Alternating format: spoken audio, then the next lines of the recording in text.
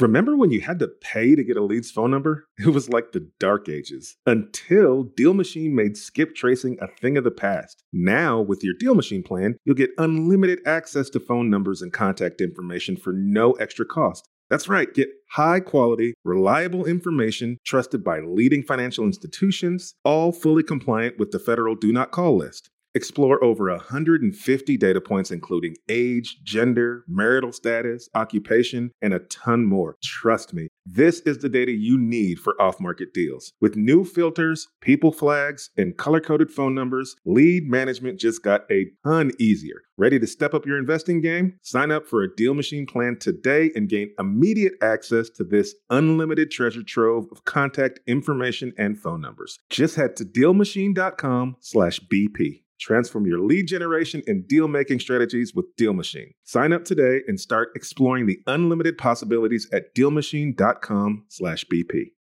Buy low, sell high. Very easy to say, but not always so easy to do. For example, high interest rates are hurting the real estate market right now. Demand is dropping and prices in a lot of markets are falling, even for many of the best assets. So it's no wonder the Fundrise flagship fund plans to go on a buying spree, expanding its $1 billion real estate portfolio over the next few months. You can add the Fundrise flagship fund to your portfolio in just minutes and with as little as $10 by visiting fundrise.com/pockets. Fundrise.com/pockets. Carefully consider the investment objectives, risks, charges, and expenses of the Fundrise flagship fund before investing. This and other information can be found in the fund's prospectus at fundrise.com/flagship. This is a paid advertisement. This show is sponsored by Airbnb. Did you know that I turned one of my first homes into an Airbnb? It's true. And it even helped me get the extra income I needed to launch my real estate career. So if you want to try your hand at making even more income with your property, Airbnb is the place to be. Your home might be worth more than you think. Find out how much at airbnb.com/host.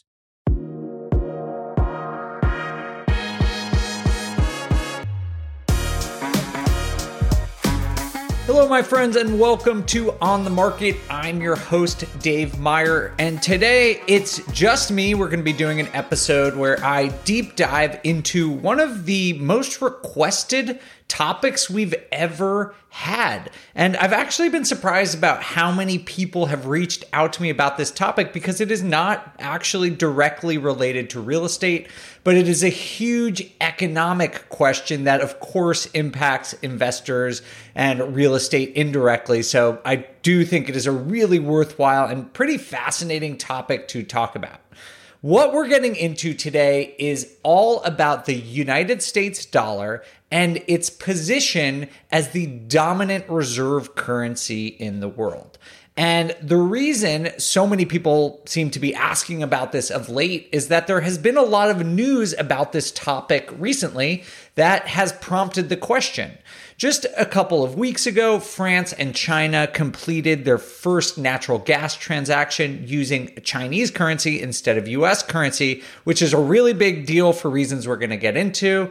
We've heard the quote unquote BRICS nations, which are Brazil, Russia, India, China, and South Africa. They've announced that they're going to start exploring a new reserve currency to challenge the US dollar. Saudi Arabia's finance minister has said that they're willing to trade oil in non-dollar denomination. So there is a lot going on with regard to the United States dollar's position as the global currency. So of course, this is an important question, and it's really interesting because honestly, the US dollar has been the dominant world currency for every one of our lives since the mid-1940s, and we'll get into that story in a little bit. But basically, none of the people, myself included, anyone listening to this really knows or understands a world where the United States dollar is not the dominant currency. Like, basically, none of us have lived through that. Like, maybe we have a few listeners who are in their 80s, which would be great. Hopefully that's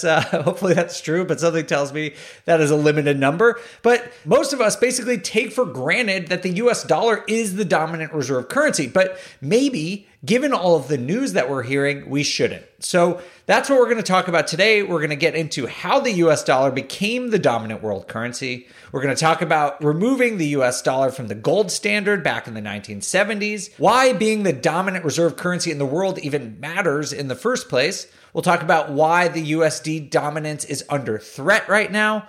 Could the US dollar realistically lose dominance, and when might that happen? And if that actually happens, what might happen in the United States if the USD is no longer the world reserve? So there is a lot to this, and I'm super excited to get into it, but we have two housekeeping items I just need to get to quick. First, a big thank you to Pooja Jindal. Currency is not my area of expertise. I do have a pretty good understanding of economics, but currency, not my real focus. So I spent actually a few weeks expanding my knowledge about this topic before recording. And Pooja, who is the On the Market researcher, did an incredible job helping me create this episode. She has a master's degree in economics. She's also a real estate in Southern California and is just generally amazing. So big thank you to her. Secondly, the whole reason this episode exists is because listeners, just like you, requested it. I got a ton of people reaching out to me on Instagram for this episode. So if you have other thoughts for shows that you want to hear researched and discussed, hit me up. I am on Instagram at The Data Deli. That's TheDataDeli. And I am pretty responsive there. So if you have ideas for the show, let me know. But let me just tell you a couple of guidelines. When we're making these shows, we want to make them broadly appealing. We are not going to go do some deep dive into like a really specific market. So I'm sure you're interested in what's going on specifically in your area. But this show is meant to help investors from coast to coast. So make it really broad. And secondly, we also want questions, broad questions, not necessarily opinion. So this episode got made because people reached out and asked, they said, is it possible the USD loses world dominance and what could happen? They didn't say the USD is losing world dominance. That's an opinion. And so that's our goal on the show, is to explore these broad questions and try to be as objective as we can about them. So those are my two hints. If you want to get something you're interested in made into a show, make it broad, make it a good question, and we'll take seriously any requests that you have. All right, so we're going to get into the whole situation with the US dollar, but first we're going to take a quick break. We know you've heard it before. Cash flow is getting very hard to find. There's always long distance investing, but you may be thinking, I don't have a team, enough experience, or the market knowledge to get in. That's where you're wrong. And it's also where Rent to Retirement comes in. Rent to Retirement offers fully turnkey properties that are newly built or renovated, leased and managed, allowing you to invest out of state with confidence. They've got single family, multifamily, new build, and syndication opportunities across multiple markets. They even have BRRRR deals with immediate equity. Rent to Retirement helps investors learn how to build a bulletproof business plan with the best investment and tax strategies around to help you reach financial freedom through real estate. There's no excuse not to get started in real estate investing when you have the right team and systems already in place. To learn more, visit rent2retirement.com. That's rent2retirement.com. Or text REI to 33777. Again, text REI to 33777. Top real estate investors love to talk about how they save so much on taxes. But how are they able to build rental property empires while skirting Uncle Sam? 1031 exchanges. 1031 exchanges allow you to defer capital gains taxes while you sell an investment property, exchanging your old property for a bigger, better one and avoiding the tax man while you do it. And that's where First American Exchange Company comes in. They're the leaders in 1031 exchanges. Whether you're a seasoned investor or just starting, First American Exchange can help you with simple rental property exchanges, complex commercial real estate investments, reverse exchanges, and more. Don't let your taxes eat into your profits. Visit First American Exchange Company at firstexchange.com or call them at 800-556-2520. That's firstexchange.com or 800-556-2520. Keep your money in your pocket and propel your portfolio further at firstexchange.com. First American Exchange Company does not provide tax or legal advice. Consult your financial, real estate, tax, or legal advisor about your circumstances. First American Exchange Company. Safe, smart, secure. You're trying to close on your next rental, so why is your insurance company dragging its feet? With long lead times and never-ending paper forms, it's no wonder it takes forever to finally get a policy. Modern investors deserve better. They deserve Steadily.com. At Steadily.com, you'll get fast, affordable landlord insurance available online 24/7 in just a few clicks. You can even get next-day coverage, which takes just minutes, by the way, to obtain. And you can do it all from your phone. Steadily was founded by landlords who created insurance products tailored to the unique needs of this industry. It's their sole focus, and that's why landlords nationwide consistently rate them 4.8 out of 5 stars. So whether you've got a single-family, short-term, or multifamily portfolio, Steadily.com can secure the best coverage at the best price to protect your properties. Discover how Steadily can save you both time and money on your rental property insurance. Visit Steadily.com for a commitment-free quote tailored to your needs today. Where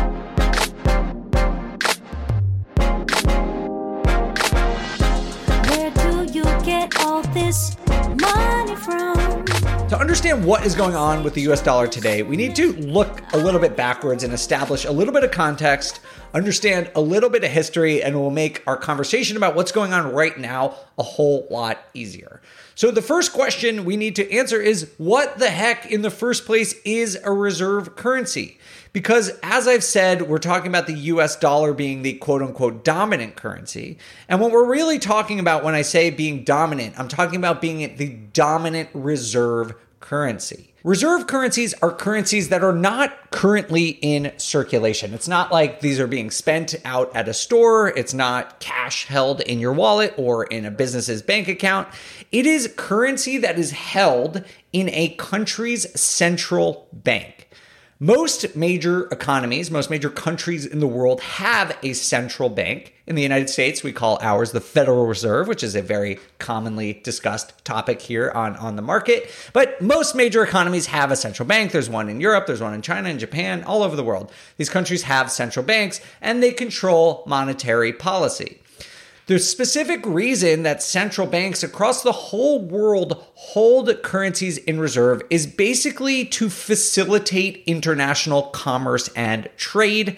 And it's a complicated topic, but basically, if two countries who are trading with one another are using the same currency, it makes it a lot easier for them to trade with one another. There are also secondary benefits for holding foreign currency reserves. Basically, different governments can stabilize their own currency and their exchange rate when needed. But basically, most sophisticated economies hold currency reserves. And every country decides for themselves which kinds of currency they want to hold in reserve. But across the entire world, most central banks are very heavy in US currency. As of 2022, which is the last data I could find for this, but I think it's probably still pretty similar, the USD, and just as a side note, I'm going to be calling the US dollar like the United States currency, USD, throughout this episode. I'm basically just talking about our currency as Americans. So as of 2022, the USD was about 59% of total reserves throughout the world. That sounds like a lot, and it is a lot because the next highest is just a third of that. So the euro, which is the second most common reserve currency, it only is 20% of reserves across the world. So US is almost 60%, euro is at 20%. So those two combined, the United States dollar and the euro, are 80% of the reserve currency in the entire world. Third, we have Japan, which drops all the way down to 5%. Then we have Great Britain. And we also have the Chinese renminbi, which is only about 3%. It's fifth place, but it's only about 3%. We're going to talk about China in a little bit. So what you need to know right now is that the US is truly, truly dominant in terms of reserve currencies. And just for context here, 60% is huge because the US has about 4% of the world's population. So really punching above its weight class there. The US economy is by far the biggest in the world still. It makes up about 20 to 25% of the world's GDP, but yet it makes up 60% of the world's reserve currencies. So the USD is huge in terms of reserves, even compared to the United States' major role in the entire global economy. And being the major reserve for the world does have both benefits and a few drawbacks. The major benefit is that it reduces transaction costs. So basically, when you're trading with another country, if the reserve currency you're using is your own currency, like it is for the vast majority of deals the United States does, it reduces the transaction costs, which is obviously beneficial. Second, it lowers borrowing rates for the United States government. And this is just basically supply and demand.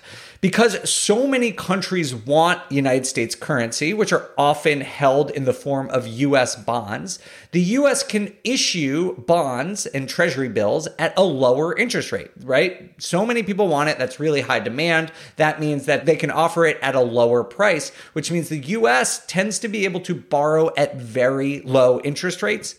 And the third benefit, which we'll talk about a bunch, is that it actually provides some leverage over other countries. If you control the reserve currency in the world, it allows you to exert power in some interesting ways over other countries, which is something we're going to talk about a lot and is one of the major reasons why dollar dominance is being called into question right now. There are a few drawbacks. Generally speaking, most economists believe the benefits of being the world's reserve currency outweigh the drawbacks, but I do want to just mention that there are some drawbacks. And that's basically, it can lead to loose spending due to cheap borrowing. Like I said, the US government can borrow at a very low rate and run a deficit relatively easily compared to other governments. I'm not saying that's like necessarily a good thing. I'm just saying compared to other governments, they can run a deficit relatively easily. And that can lead to the negative impacts of debt. Basically, you can have asset bubbles and large government debt, both of which we've seen in the United States in the 80 years, that the USD has been the dominant world currency. So that is just a primer on reserve currencies and what they are. We're going to get back to reserve currencies in a little bit and what is happening to the US role as a reserve currency. But first, it is helpful to understand how the United States became the dominant player in terms of reserve currencies, because this is going to help us later understand if and how the emergence of alternative reserve currencies will impact the US. So here's a very brief overview of the history of dollar dependence. If you're interested, you can learn way more about this. If you're a nerd like me, I found this really interesting. I knew a little bit about this, but I sort of dove really deep into it, and it's a pretty fascinating story. There's actually a great Planet Money podcast episode. If you don't listen to that podcast, it's an NPR production. You can check it out. It's Planet Money, number 553. They go all into basically how this happened if you want to learn about this in more detail. But let me just give you a brief background. So US dollar dependence, or the dominance of the USD as currency, goes back to the Bretton Woods Monetary Conference back in July of 1944. So basically back then, it was after D-Day. The Allies were starting to feel pretty confident that they were going to win the war. It was still, a good year away, but they were starting to feel confident that they were going to win the war. And they were turning their attention to how they were going to rebuild the world economy after World War II. 44 different countries sent representatives to this giant hotel up in Bretton Woods, New Hampshire. That's why it's called the Bretton Woods Monetary Conference, and the system that came out of it is called the Bretton Woods system. It's a long story, again, of how they argued, who the key players were, but basically what happened at the end of this conference is an agreement that lasted for almost 30 years. In this agreement, they decided that the United States would basically be the dominant world currency. The US's role would be to fix the value of the US dollar to gold at $35 an ounce. And this basically returned the United States to the gold standard, which, if you haven't heard, the gold standard is basically when a currency like the USD has a corresponding amount of gold held in reserve. So for every dollar paper money out there circulating, there was a corresponding dollar's worth of gold held in reserve by the US government. That is the gold standard. And the US had been on the gold standard for a while, but they moved away from it during the Depression in the 1930s. But in 1944, at the Bretton Woods Monetary Conference, the US agreed to go back onto the gold standard, and in exchange, other countries would essentially peg their currencies to the dollar. So Everywhere in the world, people knew the US dollar could be exchanged for an agreed upon amount of gold, and the other countries would set a fixed exchange rate to the US dollar. And this agreement put the USD at the center of the currency world because it meant that other countries had to hold USDs in reserve to maintain their exchange rate. Remember, we just talked about how countries before could really choose what reserves that they wanted to have in their central bank, but this agreement for most of the major economies in the world meant that they really had to focus their currency reserves on the US dollar. And this is basically how dollar dependence started across the world. And this went pretty well for the US for a while. It helped the US enjoy an enormous economic expansion in the 1950s. It also allowed the countries, including the US, to participate more easily in trade with one another due to the stability of exchange rates. And for a while, it actually went pretty well. However, problems started to arise in the 1970s. The US basically no longer had enough gold to back all of the dollars held abroad. Almost all countries in the world needed USDs as reserves because of this system. And for each of those dollars out there, the US needed real gold to back it, but it just didn't have enough gold. There were also some other factors that were impacting the value of the dollar. Inflation was starting to pick up in the late 1960s, and that was eating away at the perceived value of the dollar. And the US started to run a deficit due to an increase in domestic spending and to fund the very expensive Vietnam War that had been going on for a while and was ongoing. So basically, the system was no longer working very well. And to solve this problem, the president at the time, Richard Nixon, decided to devalue the US dollar relative to gold. He intended back in 1971 just to do this temporarily, but the whole system basically collapsed over about a year or two after he did this. People lost faith in the system, and after Bretton Woods system collapsed, basically no other countries were no longer obligated to fix their currencies to the dollar, and they were no longer obligated to hold the USD in reserve. And as a result, many economists anticipated that the dollar's role abroad was going to decline. But instead, what happened was in the decades following the end of the Bretton Woods system, the dollar actually became even more dominant globally. And there are a lot of complex reasons for this, but let me just give you some of the highlights. First and foremost, to make a good reserve currency, you got to have a big economy. And the US is by far the biggest economy in the world. It is still, like I said, 20 to 25% of the world's GDP. But back in the 70s and 80s, it was actually even bigger. And so there was a good reason why people wanted to stick with the USD as the reserve. Secondly, they already had a lot of USDs in reserve, and so moving might have just been a hassle unless there was an attractive alternative. Third, there wasn't really an attractive alternative. We also saw a couple of different things. High interest rates in the 1980s made US treasuries very attractive. Foreign investment in the US in the 1980s was really high because the US was in a major economic boom. And lastly, there was a system, sort of the pseudo system set up that is known as the petrodollar system. And we're going to get back to this in a little bit. I just want to call it out now. But basically, the petrodollar system is an agreement where all oil and gas transactions, which you probably know are huge in nature and scope, are conducted in United States dollars. So Saudi Arabia, one of the biggest oil producing countries up until recently, has always, for the last 50 years, even since the collapse of the Bretton Woods system, when they are selling oil, they sell it in USDs. And a lot of countries need to buy oil from Saudi Arabia or for other countries that participate in this petrodollar system. And so that gives countries across the whole world a very strong reason to be holding USDs in reserve. So even after the Bretton Woods system, the USD remained the dominant currency reserve. And how dominant it is has certainly fluctuated over time. It's been 50 years. But again, the USD is still, by any estimation, the dominant reserve. But I do want to say that it has been declining.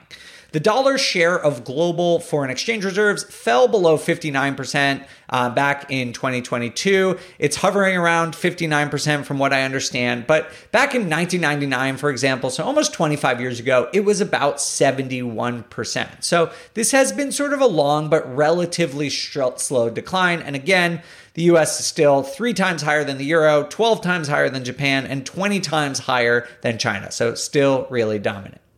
But obviously, there is a reason this stuff is in the news. So let's get into what is actually happening now, because there's been all this buzz about the USD losing its dominance. So there are a bunch of reasons we're going to get into, but the theme among all of these reasons is that other major economies just don't want to be entirely dependent on the United States Reserve. There are certain downsides for every country that is not the US in being reliant on the US. Countries, basically, if they have more diversity among their currency reserves, they can reduce their exposure to currency fluctuations and interest rate changes and economic instability from the United States. And that can reduce the risk of financial crisis or financial contagion like we saw in 2008. So let's just look at a couple of the key players here who are talking about diversifying away from the US. The first is China, and China has been actively looking to establish its currency globally.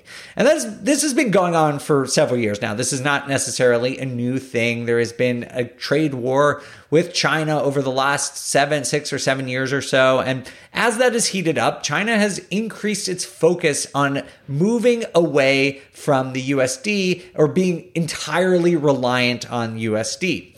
And something notable happened just a couple of weeks ago, back in March of 2023. China and France completed China's first settlement for a liquid natural gas trade in March of 2023. Basically, they used the Chinese renminbi rather than USD. And this is one of the first big gas trades in the last 50 years that has not used the USD. Remember, I was talking about the petrodollar system and how basically all oil and gas trades have been using the US dollar. Well, China and France basically just completed a trade that did not use the US dollar. So that's one of the reasons you're hearing about this in the news. The second reason you're hearing about this in the news is the quote unquote BRICS countries, which again stand for Brazil, Russia, India, China, and South Africa. They're 5 of the largest emerging economies in the world. And basically, these 5 economies have announced that they intend to develop a reserve currency that won't depend on the USD or the euro. And I'll explain why the euro is in there too in just a minute. But I just first want to say that this actually hasn't happened yet, but they've been talking about it a lot. There is an intention to pursue a new reserve currency. Brazil has actually already begun to accept trade settlements and investments in Chinese currency, the renminbi. And actually, while I was researching this over the last couple of weeks, the president of Brazil came out and gave a big speech about how they intend to get away from using the US for all of their trade. And so they seem pretty serious about this, but it hasn't happened yet. The third major thing that's been going on in relation to dollar dominance is the Russia-Ukraine war. In the wake of Russia's invasion of Ukraine, the US government actually seized the US dollar reserves of the Russian central bank, and that was worth nearly $300 billion. The US just seized it. They took it. That was an enormous amount of money. That was the accumulated savings of Russia's nation, and it was a really strong illustration of the risk other countries are taking by holding the US dollar, right? Because obviously the Russian government, the US government, there's a lot of tension right now. And basically the US pulled a big flex and they were like, we're just going to take your US reserves. And they basically did that at the flip of a switch. Now, Russian and US relations are worse than most other countries, but I imagine that other countries around the world are looking at that and thinking, man, we don't want that to happen. They're not necessarily saying they're going to get rid of all their US currency reserves, but they're saying, wow, if the US is willing to do that to Russia, maybe they would do that to us too, and it would be smart for us to diversify away from that. We've also seen a lot of trading with Russia recently in different currencies. So the trading between the Chinese currency, the renminbi, and the Russian currency, the ruble, has increased 80-fold since the 2022 invasion of Ukraine. And so we're already seeing some of these countries, obviously Russia, trading in other currencies other than the USD. The last player here I want to mention is Saudi Arabia. Again, they're sort of at the center of the petrodollar system, but just a couple of months ago at the 2023 World Economic Forum, for the first time in 48 years, Saudi Arabia's finance minister said the nation is open to trading in other currencies besides the US dollar. If Saudi Arabia starts accepting trade in other currencies, it could have a negative effect on the dollar's role as the global currency in international trade because, as we've been talking about, oil and gas trades are massive. They're a huge part of the economy. And if Saudi Arabia starts using a different currency, they're not necessarily saying that they're going to stop using the USD. I want to make that clear. They're basically saying they're open to using other currencies in addition to the US dollar, but even that still could have an impact. So whether we're talking about Russia, Saudi Arabia, China, the rest of the BRIC countries, a lot of countries are signaling that they want to end or at least reduce their dependence on the US dollar. So we need to answer the question, will it happen? I mean, all this intention around the world to dethrone the US dollar or at least create parity. Again, I want to say people aren't necessarily saying they're not going to use the US dollar. They want to end this dominance that the US has. And there's a lot of intention to that. So it seems kind of grim, but we don't know if that's actually going to happen. And to be honest, I'm going to, get to the point really quick here and then I'll explain why. From everything I've read and researched over the last several weeks, it seems that replacing the US dollar is going to be very difficult. The first question is, who will replace the US dollar? Because most competitor currencies face limitations that the dollar simply doesn't have. First, the size of the economy of the country supplying the currency really matters. Reserve currency status is closely dependent on the issuing country's economy. And as we've talked about, the United States economy, which is roughly $21 trillion, is the largest in the world, measured by nominal GDP. And that is followed by China, which is the second biggest economy in the world, which comes in just under 15 trillion. So it's about 2/3 of the US economy's size. So China theoretically is sort of in the second position here in terms of economy. But I'm going to talk about some of the specific restrictions that China faces in the near future. But just so you know, like other GDPs, like Japan, which is one of the biggest economies in the world, is only 5 trillion. I mean, that's huge, but it's a quarter of the US. Germany is under 4 trillion. The UK is under 3 trillion. India is at 2.7 trillion. So I'm just saying all these numbers so you see that although these countries have large relative economies relative to the rest of the world, when you compare them to the US, they are still relatively small. So that's factor number one. It's just the size of the GDP. And so the US is dominant. China is about 2/3 of the size. So feasibly they can, and we'll talk about that in just a second. But first, I want to talk about the euro. The euro is the second biggest reserve currency. Again, it's about 20%. US is 60%, so it's about 1/3. But adoption of the euro as the world currency just doesn't seem that likely. First, the euro is a really strong currency. It is widely used for trade in Europe. It's viewed as safe and stable. But the fact is that the Eurozone together is not a single country. It is a unification of dozens of countries and therefore doesn't have a single fiscal policy. And this lack of a unified fiscal policy limits its ability to produce enough euro-denominated assets to satisfy global demand. So that is a really big restriction. The second one is that Europe and US are really close allies. They often work in partnership. So switching to the euro would not necessarily offer any additional protection over the dollar for countries like Russia or India or Brazil or China who are trying to hedge their dependence on the US. Moving from the US to the euro probably doesn't really offer them the protection they want because the US and the Eurozone tend to act really closely together. So that's the reasons why economists don't believe the euro is likely to be adopted. Let's turn to China and why China isn't likely to be an alternative, at least anytime soon. First, the thing China does have going for it is the size of its economy. Again, it's the second biggest economy in the world.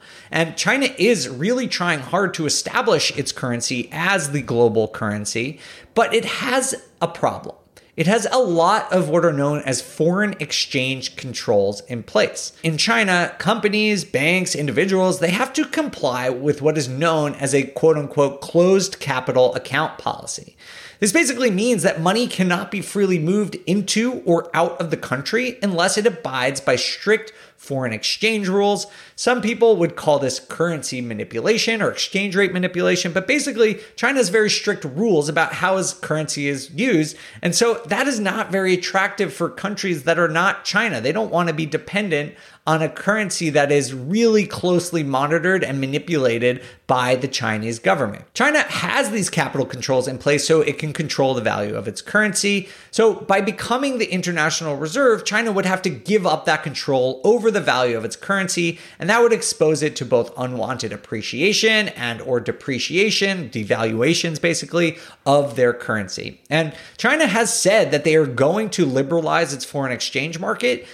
They've said that to the World Trade Organization, but those changes are being introduced gradually. And until they come into play and, other countries see them being implemented, it seems unlikely that the Chinese currency is going to be picked up in a major way that could actually rival the US. It will probably grow in terms of its share of currency reserves, but it's probably not going to challenge the US right now.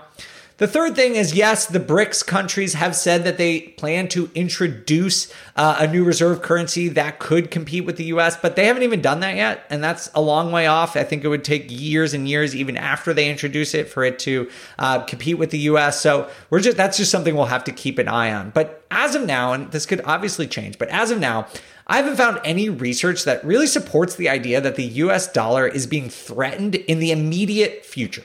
Long term, there is definitely a chance that the US loses ground as the dominant currency, but in the immediate term, it doesn't look like this really pressing issue. Now, over the long term, though, let me just get back to that and say that many economists speculate that we could be heading towards a quote-unquote multipolar or more plurality in the terms of currency reserves, where different currencies are competing to be the major reserve currencies in the world.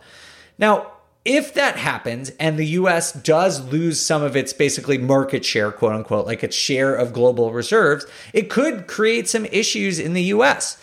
Remember back at the beginning, I talked about some of the benefits of being the world's reserve currency, and some of those would reverse. So that could increase borrowing costs for the US.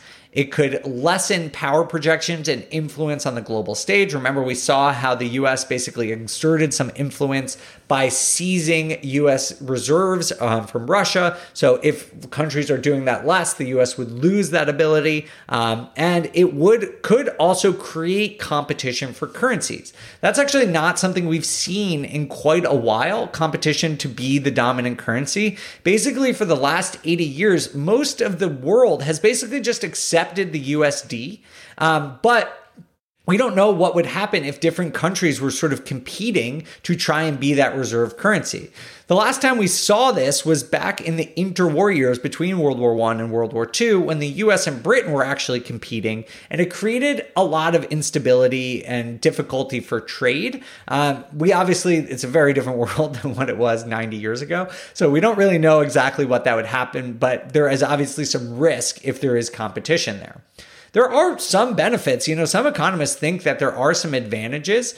Basically, less dependence on the US dollar would lessen the global impact of US financial issues. So as we saw in 2008, that global recession that rippled really all over to every country in the world started in the US. And the reason it was able to sort of ripple out to all these other countries and cause this big global situation was because the whole world is dependent on the US dollar and the US economy. And so less dependence could actually help stabilize the global economy, but not necessarily help the US, but just basically it wouldn't ripple out. And that could help the US in some ways because, if US has a financial crisis, but say Africa and Europe and Asia and South America are still doing really well, that could lessen the severity of a recession or financial crisis in the US because there's growth elsewhere in the world.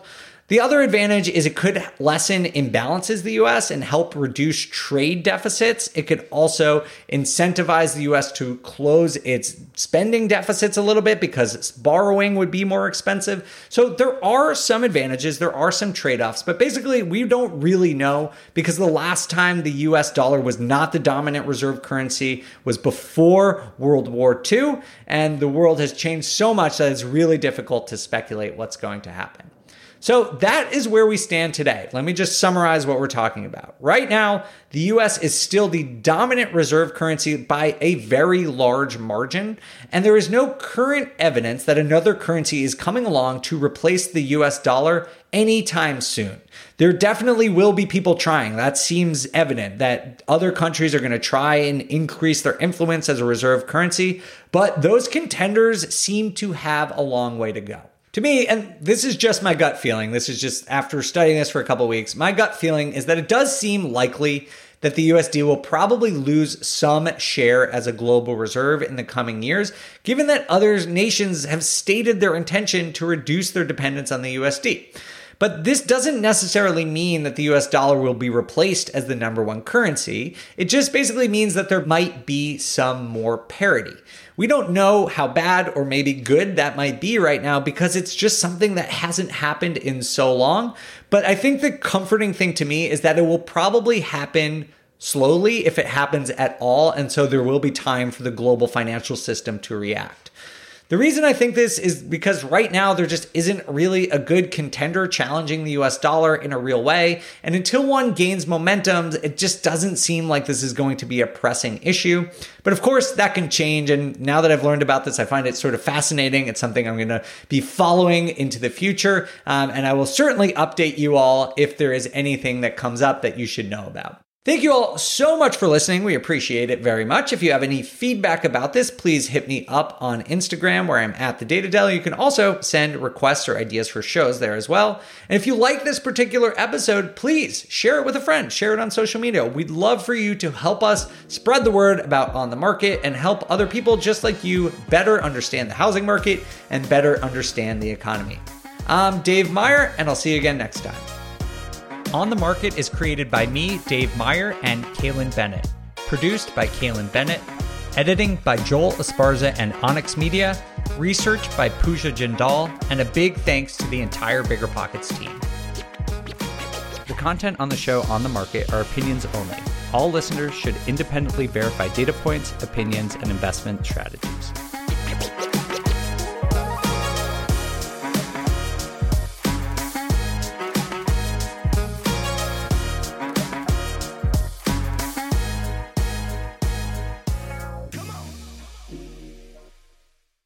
The housing market is changing, and finding your way right now can be a bit tricky. There are rate shifts, there are confusing headlines, but at the end of the day, your goal hasn't changed. You probably still want financial freedom as much as ever. Well, the good thing is that experienced investors know it's not about trying to time the market. It's about the amount of time you have in the market. And if you're ready to get into real estate investing game, you can still do that. Or you can take your game to the next level by finding an investor-friendly agent. With BiggerPockets Agent Finder, you can find the right agent in just a few minutes. You head over to biggerpockets.com/deals, enter in some details about what you want, where you want to buy, and boom, you instantly get matched with an investor-friendly agent who fits the bill. These local market experts can help you navigate the neighborhoods, analyze the numbers, and take action with confidence once and for all. This free resource is only available at biggerpockets.com/deals. Get an agent, get the deal, and get closer to financial freedom at biggerpockets.com/deals. That's biggerpockets.com/deals to find your investor-friendly agent today.